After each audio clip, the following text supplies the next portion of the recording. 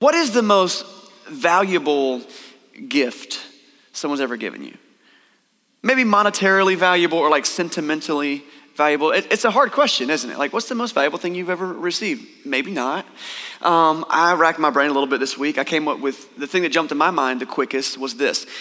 It was a few years before my grandmother passed away. We had a couple of special moments together. I was visiting at her house, and she had me sit down on the couch in the living room, and she went back into her bedroom, and she started rifling through all these old boxes in this closet, which in my memories of my grandmother, that's mostly what she did, was like dig through old boxes in the closet. That's one of her favorite pastimes. Must have been fun. But she comes out, and she's got this little gold pocket watch, and she walks and she hands it to me, and I'm kind of turning it over in my hand. It's beautiful. It's decorative. It's got some, it's like engraving on it. Obviously very old. She also has this photograph, and she hands it to me. And the photograph is old. It's black and white, and it's obviously very aged. And it's a picture of like an old farmhouse, and really small because the picture was like of the house, but really small. Standing in front of the front porch was a lady, a woman, and at her hip was a little toddler. And she said, "This is a picture of your great-great-grandmother.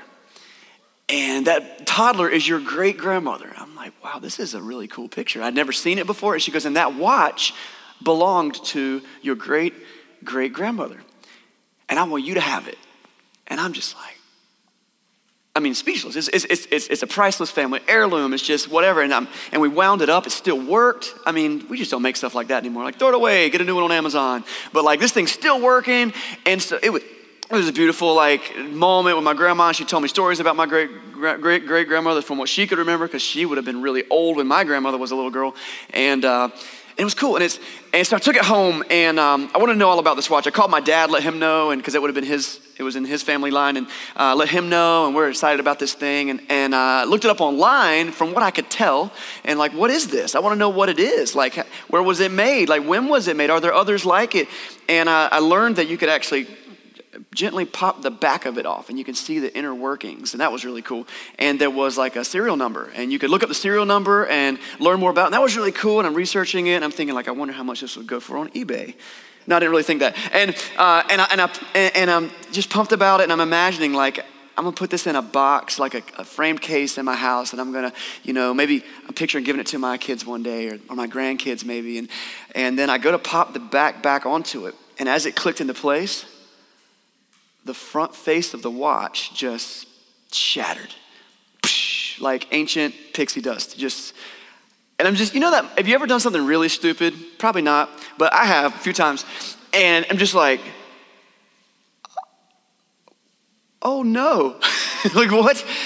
It's broken. And so, don't give me valuable things. I guess that's the lesson this morning. We can all go home. No, I'm just crushed by it.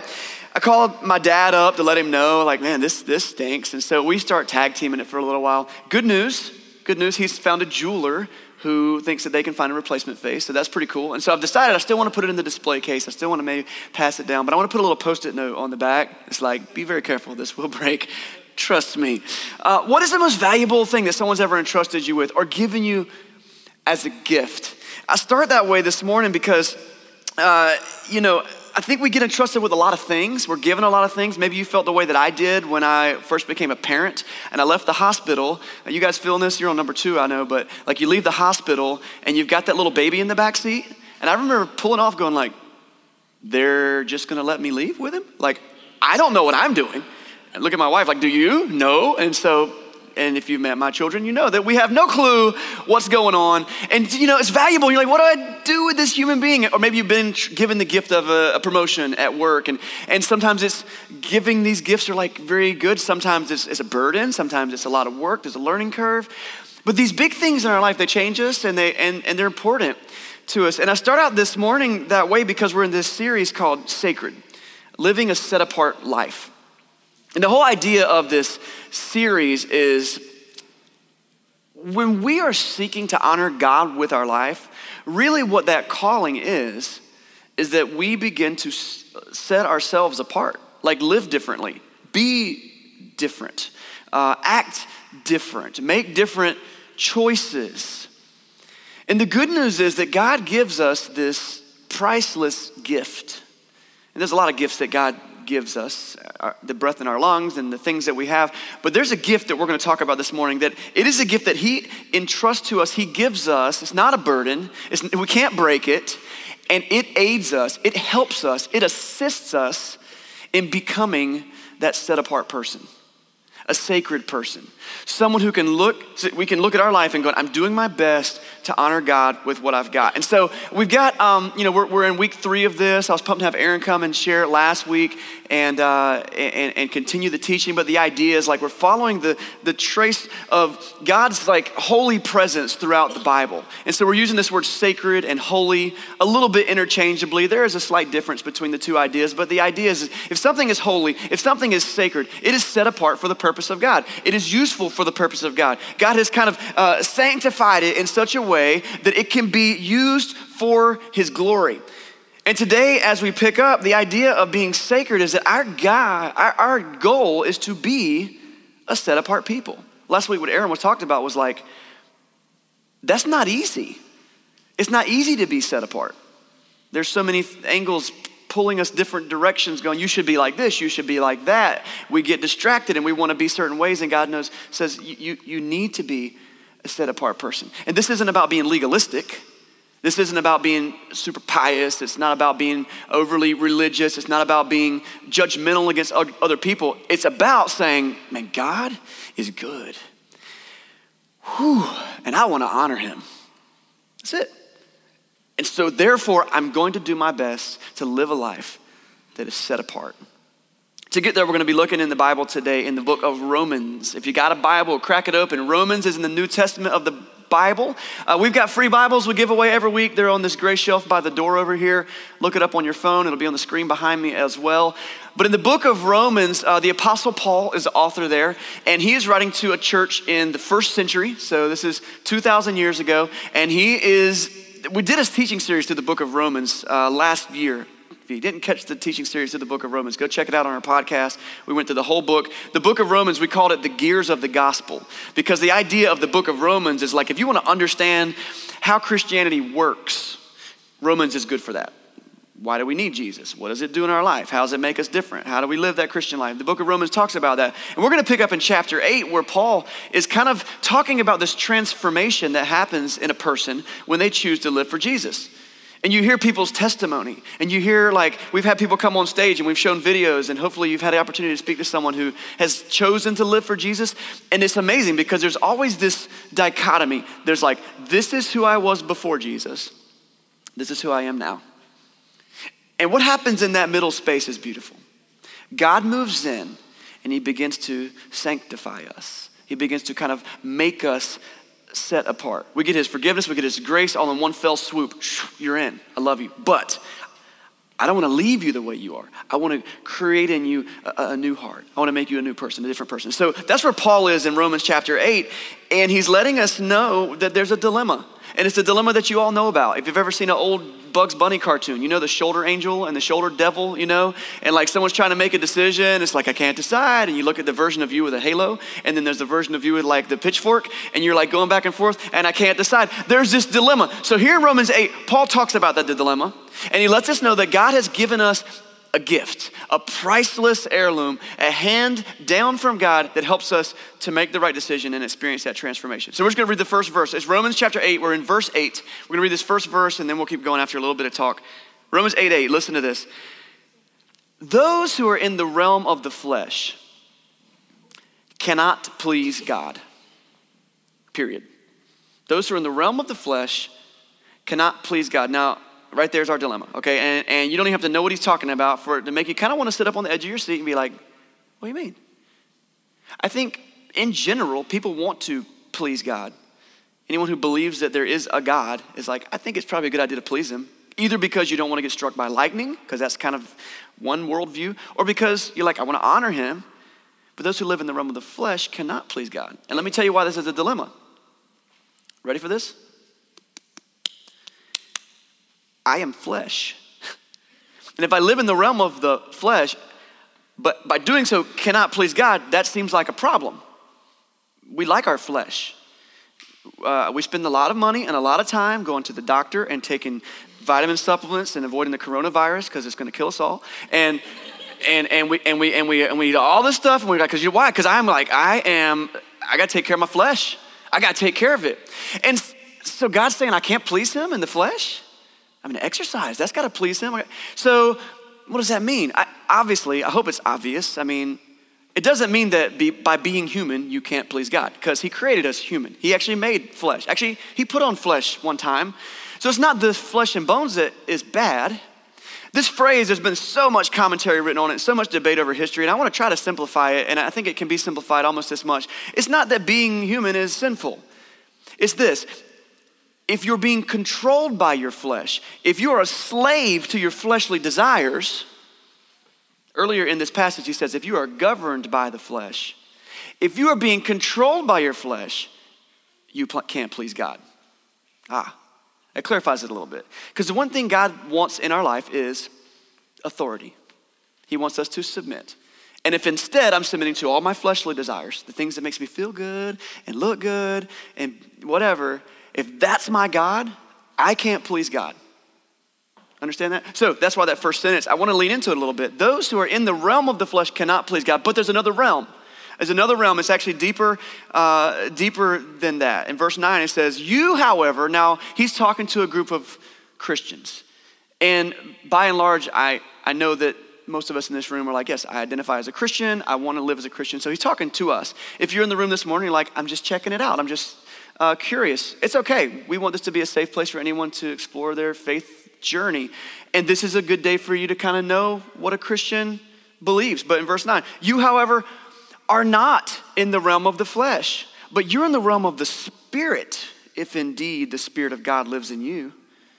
And if anyone does not have the Spirit of Christ, they do not belong to God. But if Christ is in you, then even though your body is subject to death because of sin, the Spirit gives life because of righteousness. I talked earlier about a gift that God gives us that helps us seek this sacred life, this set-apart life. And he talked about it several times in that passage. And the word that sprung up over and over again was the word Spirit. The gift that God gives us, the person that God gives us is his Holy Spirit.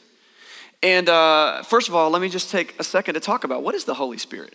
We've done a lot of teaching on the Holy Spirit. It's something that's huge throughout Scripture. We see him work. First of all, the Holy Spirit's not an it. It's easy to be like, it led me. The Holy Spirit is an entity. We say he, not because he's a masculine, he's boy, but because he's an entity. He's a personality, the Holy Spirit. And the bigger overarching understanding of who the Holy Spirit is probably goes down to, when we discuss God, we discuss him academically sometimes, which is probably not the best way to discuss God, but as humans, it's nice for us to be able to kind of categorize and put things in pockets and understand. And so there's a word we use to describe God. We understand that God kind of presents himself, manifests himself to the world in three ways. And we call these three ways the Trinity. Now, that's an academic, that's a scholar's word. You won't find the Trinity in the Bible. You can look it up, Google it, go ahead. The Trinity is not in the Bible. Not that the Trinity doesn't exist in the Bible, but the word Trinity is not a Bible word, but it's an understanding that we glean from reading the Bible. Because there's kind of three major ways that God presents himself to us. And so it's okay to call it Trinity. I'm fine with that. The first way that we know about is like God the Father.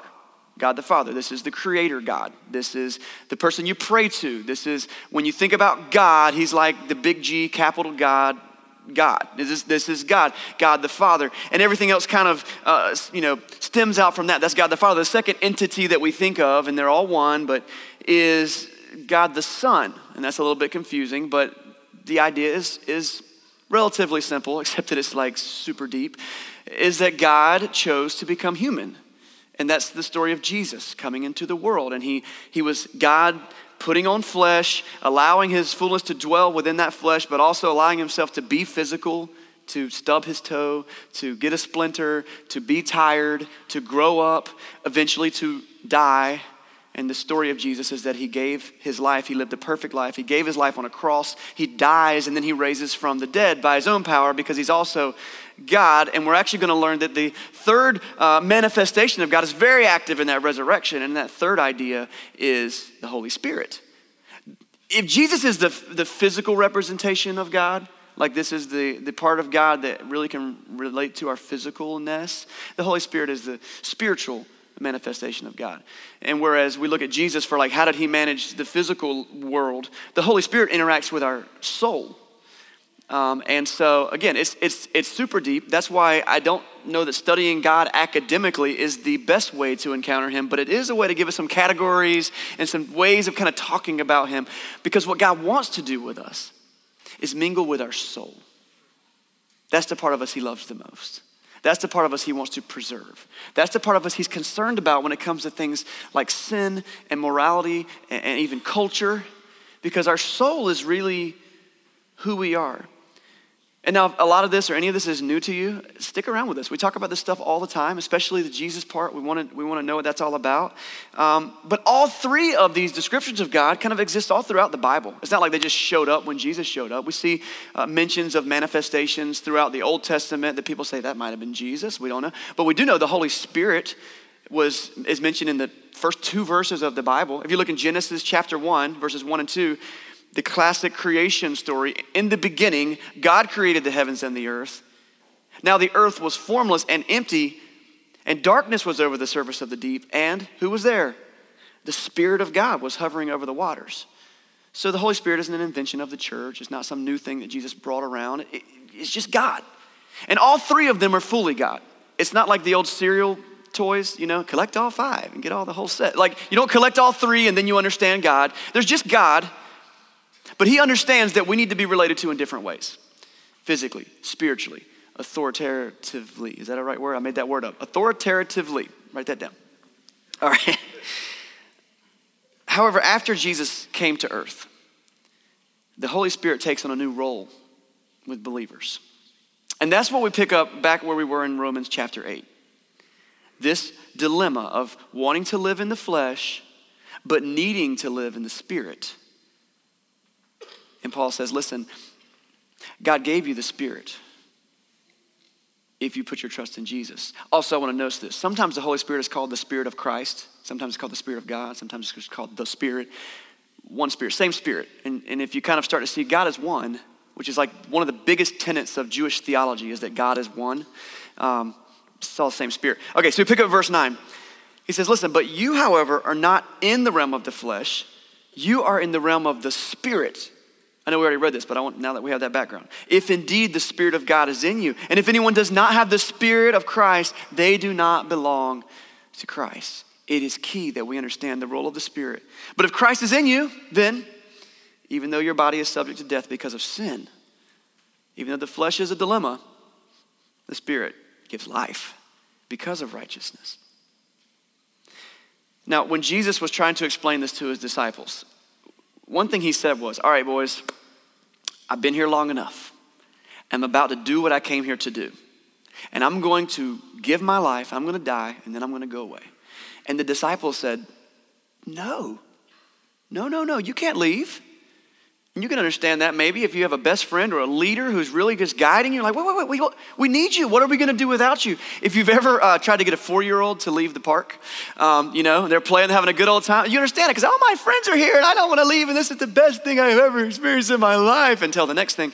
And this is kind of where the disciples are with Jesus. They're like, I can't imagine life without you here, Jesus.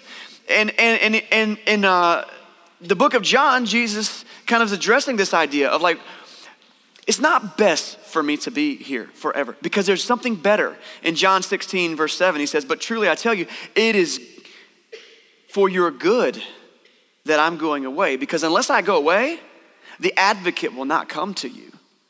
But if I go, I will send him to you. If you keep reading through John 16, you understand Jesus is talking about the Holy Spirit.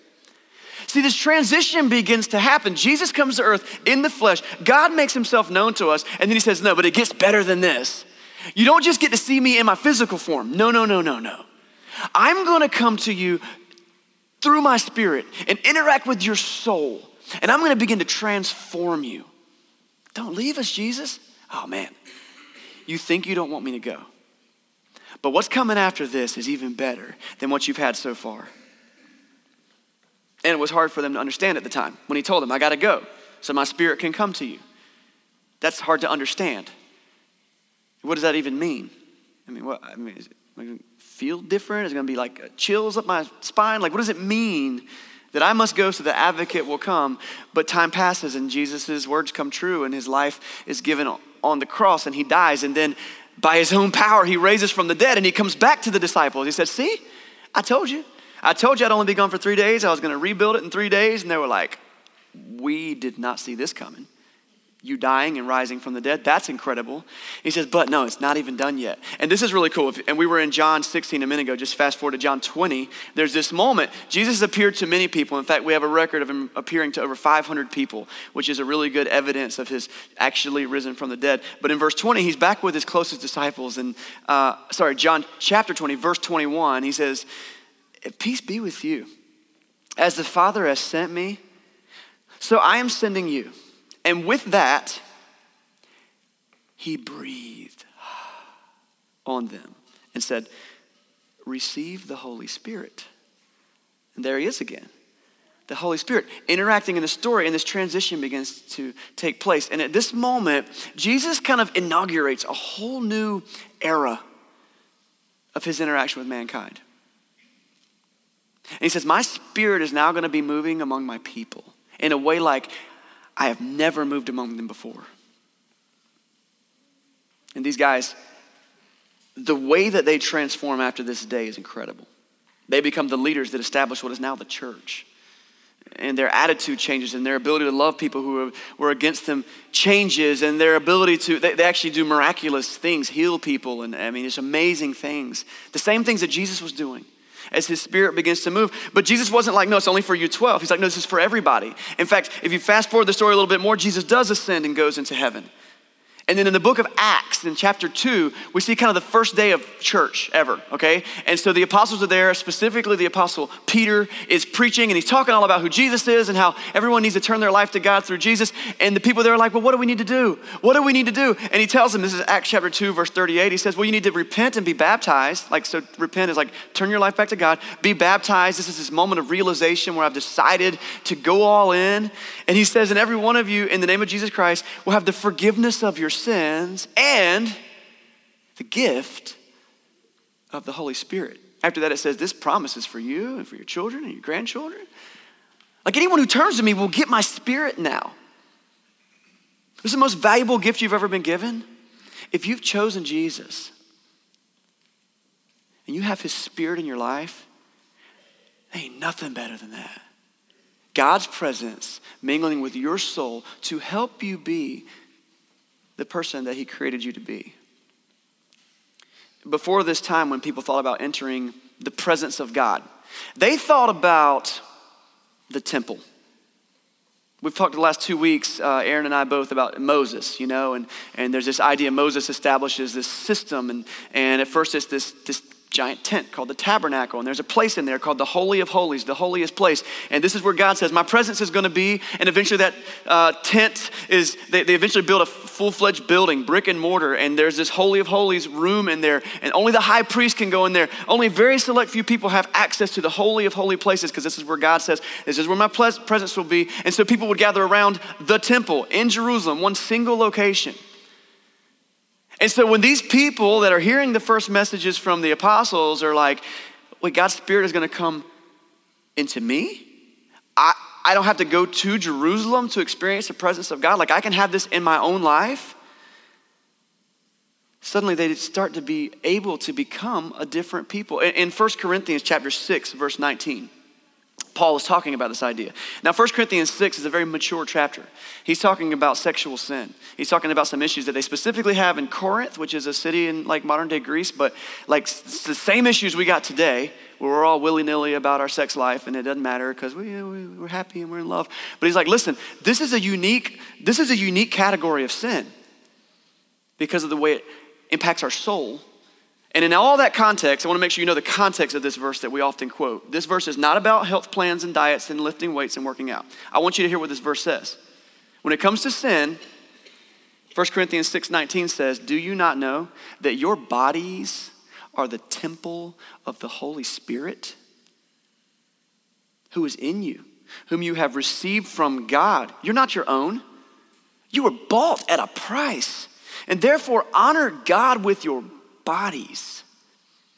And some people take this very strictly and very far. And if their heart's in the right place, I think it's good. I have family members who are like, they won't get tattoos and they won't eat overly fatty foods and they won't do lots of things. It's like, my body's the temple of the Holy Spirit. Like, I'm not gonna mess anything. I got a friend who's like, my body's the Holy Spirit. I'm gonna decorate it with lots of tattoos because I think I wanna celebrate the art. Like, but the thing is, the heart of it is this: God has moved in. When Jesus comes in the book of John, it says that he became flesh and dwelt among us, and we beheld the glory of God. When the Holy Spirit moves in, not only does Jesus just move into the neighborhood, he moves into your life. When I was a kid, I remember we had this ritual that we observed, and it was that when Grandma came to visit, my mom freaked out and we had to clean everything we owned twice more than necessary. And so it was like, Grandma's coming, I gotta wash my sheets, And we're like vacuuming stuff that hasn't been vacuumed since last time Grandma came, and I'm washing things that nobody's ever gonna see, and we're freaking out. Why? I'm probably over exaggerating, but that's how I remember as a kid. But why? Because Grandma's coming in, and what's the big deal? And we want her to be like, have a nice place to stay. And I probably think of it because I think she slept in my room, and probably my mom was especially concerned about how gross my room was. It's a social courtesy to clean up your house if someone comes to visit, right? It's just a social courtesy. Why? I don't know. Probably because we're a little bit vain and we don't want people to think we live like pigs all the time, only when you're not here. But here's the thing. If I'm gonna go to that much effort for my grandma, or if someone's gonna come have dinner with you, if you're gonna go that much effort when people come to eat at your house, how much more should we begin to clean up our lives when the Holy Spirit of God moves in? It's not popular to talk about sin. We live in a progressive world where we just say, hey, you do your way, I'll do my way. I'm not the judge of you, you're not the judge of me. Whatever, okay? That is true. That is 100% true. I am not the judge of you. You are not the judge of me. But if it's a social courtesy to wash the sheets when someone's coming over to your house, how much more can we straighten up our lives when God offers to move in? And that's why it's a big deal to stop living in the realm of the flesh. Stop being so driven by what makes my body happy, and instead ask myself, what can I do to honor God? And that's what this conversation about sacred, a set-apart life is all about. Not this unnecessary legalism, not this piety because I want to be better than the other guy, but because God is moving in and I want to make room. And I want him to be comfortable in my life. And I want him to then come in and transform me the way that only he can. We'll go back to our original phrase from Romans chapter 8, and we'll look at verse 11. It says, and if the spirit of him who raised Jesus, how did Jesus rise from the dead? Well, because the Spirit of God was Jesus' soul. And if the spirit of him who raised Jesus is living in you, he who raised Christ from the dead will also give life to your mortal bodies because of his Spirit who lives in you. So therefore, brothers and sisters, we have an obligation. You see that word, obligation? It's not optional. It's not a preference. It's an obligation. We have an obligation. But it's not to the flesh to live according to it, for if you live according to the flesh, you will die. But if by the Spirit you put to death the misdeeds of the body, you will live. Not only does God offer to move in, he offers to transform us. The way it's said here is he offers to give us life. In the book of Ephesians, it talks about us that before Christ we were dead in our transgressions and sins, but because of Christ we've been raised to walk in life.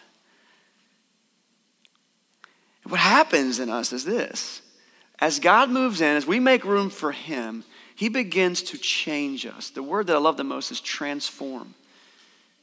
And we've talked about this a lot, and we'll continue actually throughout this series. The next week is going to be really big about that. But in Galatians chapter 5, the same guy, the Apostle Paul, he's talking about this idea, walking in the flesh versus walking in the Spirit. And he says in Galatians chapter 5, verse 22, he says, listen, the fruit of the Spirit. So if you have like the seeds of God's Spirit in your life and it begins to blossom in your life, there is fruit. The world should see it. And it says the fruit of the Spirit is love, joy, peace, patience, kindness, goodness, faithfulness, gentleness, self-control. This list of 9 things is not exhaustive. There's a lot of other great things that happens in our life when the Spirit moves in. But it says, against all these things, there is no law. Those who belong to Christ Jesus have crucified their flesh with its passions and its desires. Remember, if you're living according to the flesh, if you're governed by your flesh, you have to put that person to death. That man, that woman has to be put down because a new life has to rise up in you. Those who belong to Christ Jesus have crucified their flesh with its passions and desires. Since we live by the Spirit, let us keep in step with the Spirit. What does it look like to be set apart? What does it look like to try to live a sacred life? It looks like this. When the world wants to hate, we choose to love. The fruit of the Spirit is love. When the world says, or when my flesh wants to be a jerk, which is, for years, that was like the strongest thing. I just want to be, stop talking to me, But when my flesh tells me to be the jerk, you know what the Spirit in me teaches me to do? Teaches me to be kind and good and gentle. This is the fruit of the Spirit. And when the flesh is hungry for sin and the old man and the old woman, the Spirit brings self-control. Now, it doesn't happen on day 1.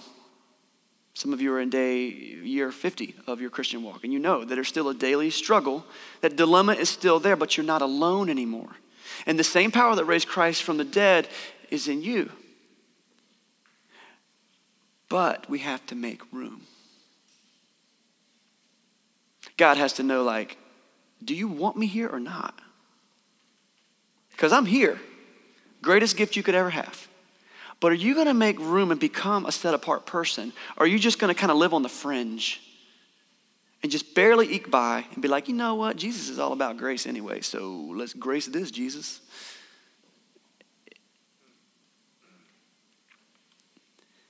The life in the flesh is death, but the life in the Spirit is life. And it's not just life, it's transformed life, it's beautiful life. It's the life that comes in and makes a big difference. Wrapping it up, let me ask a simple question. Have you got the Holy Spirit in your life? It's a good question, really good question. This isn't like a judgmental question. It's a worth asking question. And it's between you and God to start with. How do we get the Holy Spirit in our life? Well, I shared from Acts chapter 2, verse 38, that when we repent, we turn our life back to God. Also, we go through baptism and this whole conversion process, which is not even the right word, but this idea of saying, I'm choosing this. God's promise is that he's going to move in. Okay, so if you've done that, he's moved in. Maybe you're in a place where you're like, I haven't really ever committed to that, actually. Grandma was a Christian, and we kind of went to church a lot, but I'm just kind of not sure. First of all, I said it earlier, it's okay to be on the journey. And so maybe what you want to do is just hang around and keep learning about it, decide. But I don't want to miss an opportunity to tell you, you should choose. Just choose. Choose which side you want to walk on, and let's do that together. And you got the rest of your life to figure out the rest of it.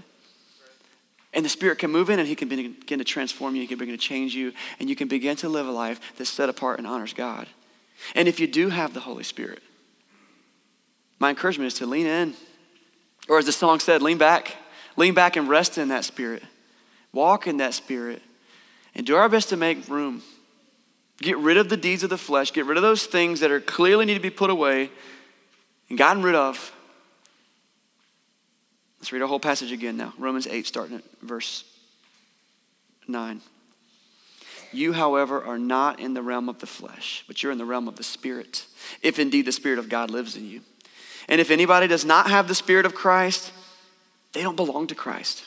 But if Christ is in you, then even though your body is subject to death because of sin, the Spirit gives life because of righteousness. And if the Spirit of him who raised Jesus from the dead is living in you, then he who raised Christ from the dead will also give life to your mortal bodies because of the Spirit who lives in you. Therefore, brothers and sisters, we have an obligation, but it's not to the flesh to live according to it. For if you live according to the flesh, you will die. But if by the Spirit you put to death the misdeeds of the body, you will live. Let's pray.